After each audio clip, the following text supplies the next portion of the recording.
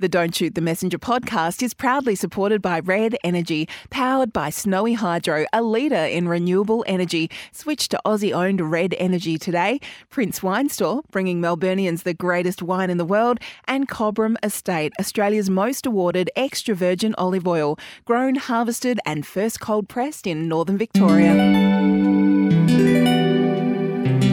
And it's time for Dear Caro and Corrie, thanks to LO Botanicals. Of course, one lucky listener a week is going to receive a gift pack of LO Botanicals. And if you want to sample yourself, you can use the promo code MESS20 at the checkout to receive a 20% discount. This one from Frankie Altman, Caro and Corrie. On a recent episode, Caro touched on the subject of AFL rules that need to be changed to better suit the Women's League, AFLW. As a grandmother of a talented young AFLW player, I'm curious to know what in your minds needs to be changed. So a little different from our usual Caro and Corrie dilemma. There's no dilemma there. That's just a question. No, it is a dilemma, Corrie, and it's a dilemma for head office because obviously this has been a ideological debate that has been going on since AFLW began. There are many, like in men's footy, there are very different ideas about the way footy should be played. And I think there's been a bit of an ideological divide between the pioneers of AFLW and the newcomers of AFLW. Now, the pioneers are very much, and these are wonderful women who were champions well before they had a national league. And the view was very much at the beginning, we play on the same grounds, we play over the same time, we have the same rules. Now, the AFL begged to differ. And in the second year of AFLW, I think Steve Hocking was running football at the AFL and he sent out a very terse memo to all the clubs after the season opener that year, I think between Carlton and Collingwood, was so ultra defensive. I think there was only 2 or 3 goals scored by each team. If that, it was a terrible spectacle in his view, and there was a lot of talk about the coaches being told to stop being so defensive and allow a more free-flowing, high-scoring game because they needed audiences. They needed TV audiences, and we know audiences have dropped, as the AFL reminded all the clubs back in early June when they explained why they're being a little bit stingy during the collective bargaining agreement negotiations at the moment, particularly over what the women are going to get. A significantly smaller cut than the men. But the view is that until the game gets a better spectacle and gets more people, more bums on seats, and they can charge more for admission, etc.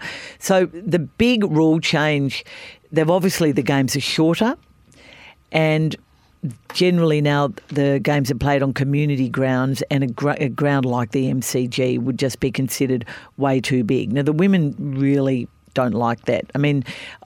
There is a view that really the one thing the women have really have always been as good as the men at is tackling. There's great tackling, but they clearly can't kick as far, although the kicking has improved immeasurably. The standard year on year continues to improve, but as it improves, the league has expanded. So now there are 18 clubs. Obviously, the pool is obviously more divided. So I think in terms of rule changes, there's been talk about all different things, but there is a genuine view from the AFL that the game needs to be modified, and the women do not want that to happen.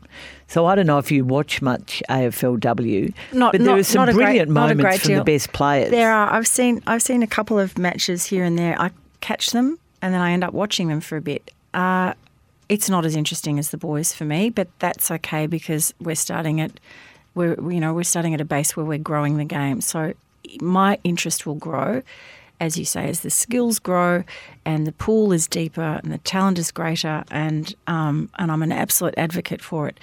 I wonder, though, with the knowledge of the injuries that are occurring, the fatigue levels and whether they play a role in it, is the ground size the right size? Are the same rules applicable to women?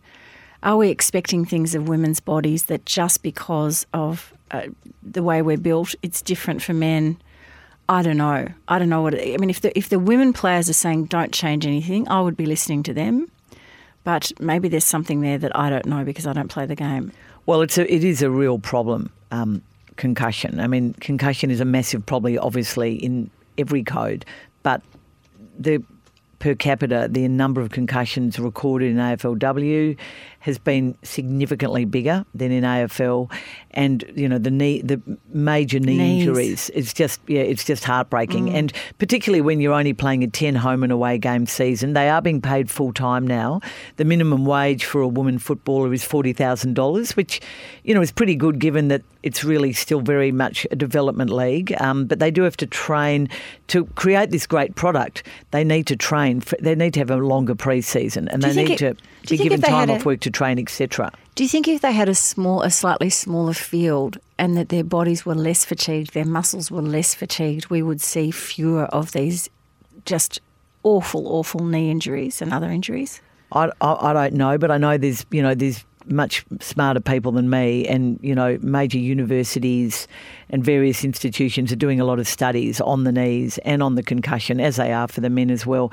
I think it is going to be, they are determined this, and we're sitting here today to timecode this conversation the day after the season was launched officially in a big function on Monday night, and the season starts on Friday week. So there's going to be a big game on Friday, September the 1st, and that will kick off the season over the bye round here in Melbourne. I just think that smaller grounds probably isn't the answer, but certainly it's going to be more of a community feel for the home and away season. And in terms of rule changes, that's a really difficult one. It's a good question, but I do think that the AFL, this is a pivotal crossroad moment for the AFLW. And, it's a big season, isn't it, this one for them? And if I'm going to put in my own personal view, I think in Andrew Dillon's restructure, the person who runs AFLW should be part of his executive, which Nicole Livingstone isn't at the moment, and should have a seat at the table. Whoa. There you go. You heard it first here. Good dilemma. Thank you, Frankie. You win that wonderful LO Botanicals gift pack. And as not Miss Jane, as Anna from the op shop is repeatedly telling me, once you've put some on your face before bed, rub it on your hands. It's better than hand cream.